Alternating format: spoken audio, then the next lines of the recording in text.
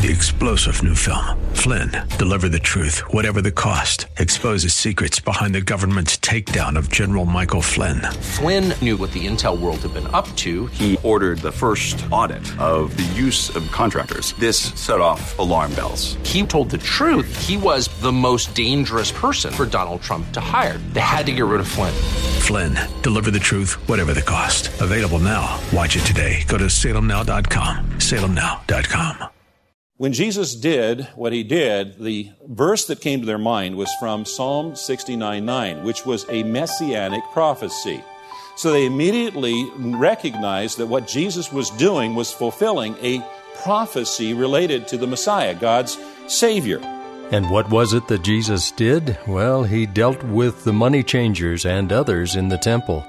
We're going to continue this study in the book of John today on Study Verse by Verse with our teacher, Pastor Leighton Sheely, as he wraps up a message from the second half of the second chapter. I'm Mike Trout, so glad to have you along. If you're new to the ministry, we're on the web at highlands.us. That's highlands.us. And I'll talk a bit more about the church in San Bruno down at the end of the broadcast. Continuing his thought where he started, here's Pastor Leighton. And there may have been other verses that also jumped to their mind as well. It might have been a verse such as that found in Malachi chapter 3. And the Lord whom you seek will suddenly come to his temple, the messenger of the covenant in whom you delight. Behold, he is coming, says the Lord of hosts. But who can endure the day of his coming? And who can stand when he appears? For he is like a refiner's fire, and like fuller's soap. He will purify the sons of Levi. Now, the sons of Levi were those who were dedicated to full-time ministry in the temple. He will purify the sons of Levi till they present right offerings to the Lord. Then the offering of Judah and Jerusalem will be pleasing to the Lord, as in the days of old and as in former years. So these kinds of verses no doubt came to the disciples as they recognized that what Jesus was doing was fulfilling messianic prophecies. And second, there was the reaction of the Jews. Now you remember that Jesus said, do not make my Father's house, a house of trade. Now, Jesus' reference to God as his Father was a declaration of messiahship. Now, we take statements like sons of God or children of God as for granted these days. But at the time of Jesus' day, the thought was absolutely radical that we could address the creator of the universe as Father. That was radical. And that was introduced by Jesus. So they recognized that Jesus was making a claim of being a Messiah, and they demanded that he authenticate his claim by producing a sign. You notice that they didn't dispute the rightness of his actions. They didn't even arrest him for what he had done. They knew that their corrupt commercialization of religion was wrong. Now, Jesus' response, no doubt, left a lasting impression in them. Because years later, when he was on trial, his words were used against him. Matthew chapter 26.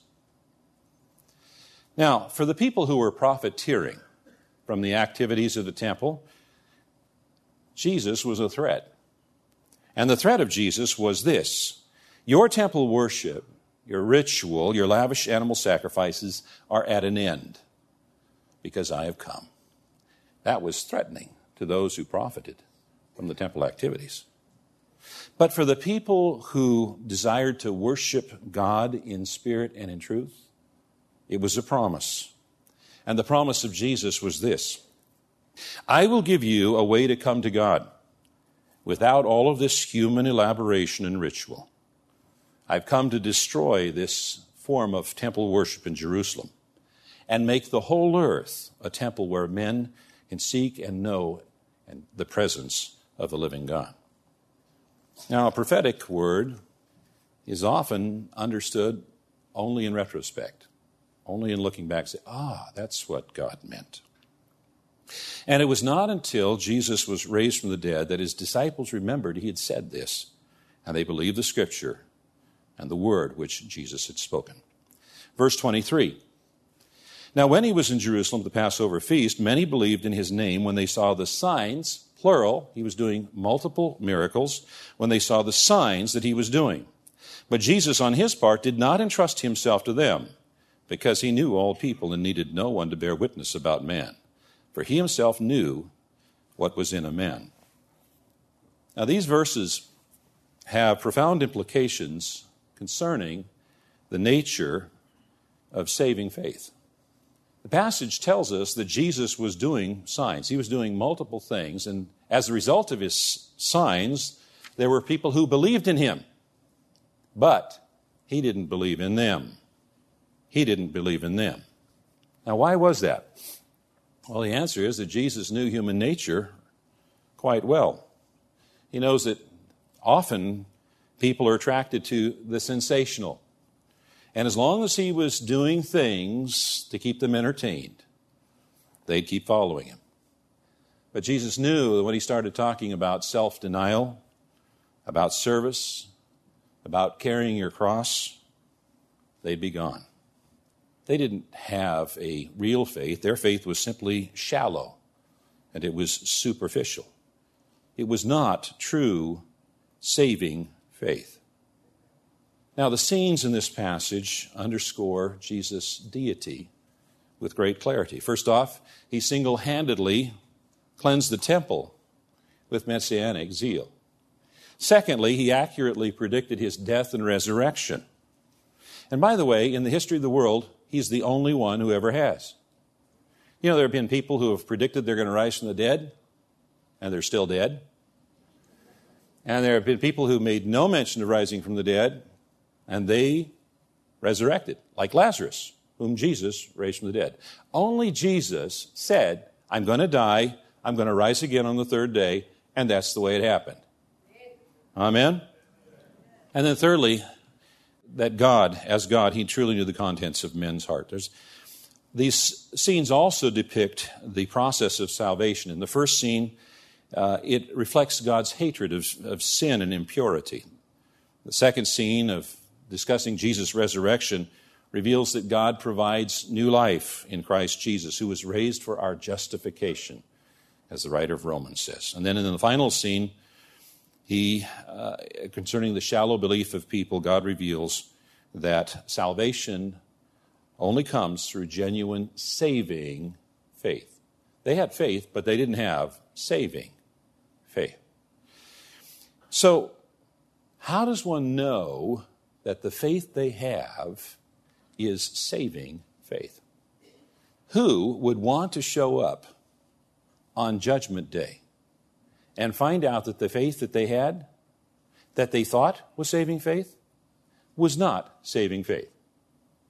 That would be a terrible thing, wouldn't it? So how do we know that the faith that we have is saving faith? Well, the Bible gives us the answer to that question. Saving faith is always accompanied by repentance from sin. It's always accompanied by repentance from sin. Now, the word repentance means to change directions. You were going one way, now we're going to go another way. We were going our own way, now we're going Jesus' way.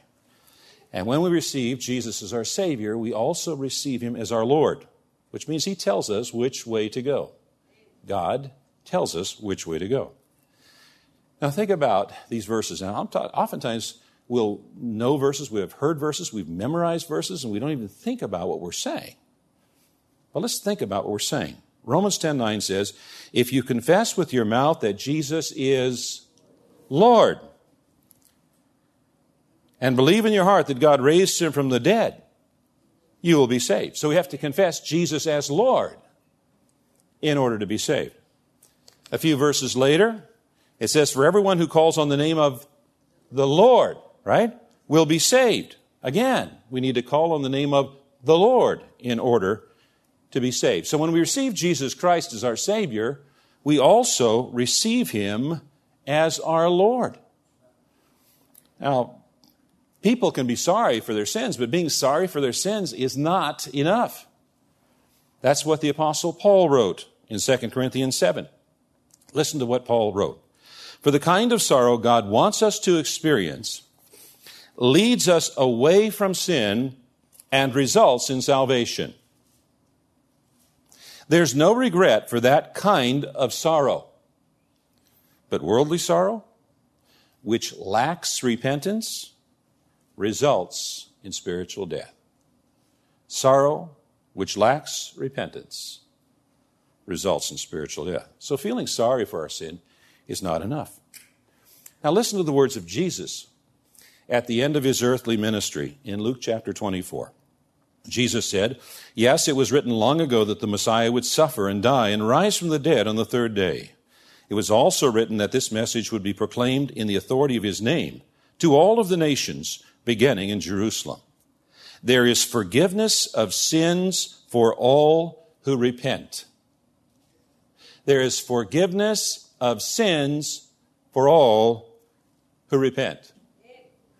So it's therefore contrary to the New Testament to suggest that any of us can receive Jesus Christ as our Savior without receiving Him as our Lord.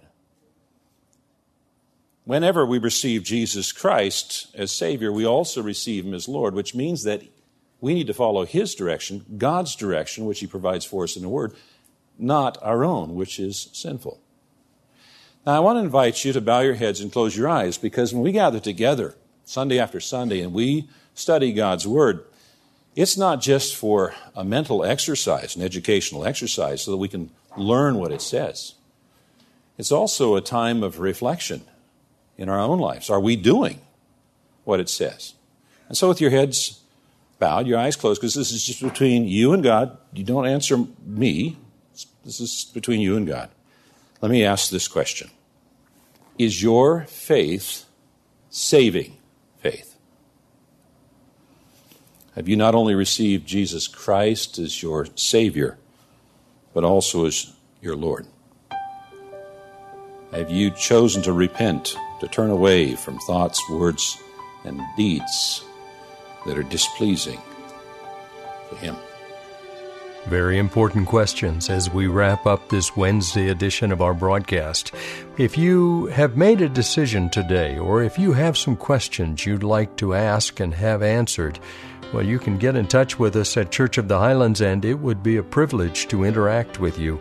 Our phone number is 650-873-4095. That's 650-873-4095. And mention that you listen to Pastor Layton on the daily broadcast. If you'd like to find out more about the overall ministry of the church, you'll find us on the web at highlands.us. Our weekend services are still online only, and we have daily devotionals posted on the website. Please check that out when you go to the website. I'm Mike Trout. Have a blessed rest of your day, and come back for the Thursday program as Pastor Layton once again opens the Word of God and we study verse by verse. This broadcast is sponsored by Church of the Highlands in San Bruno.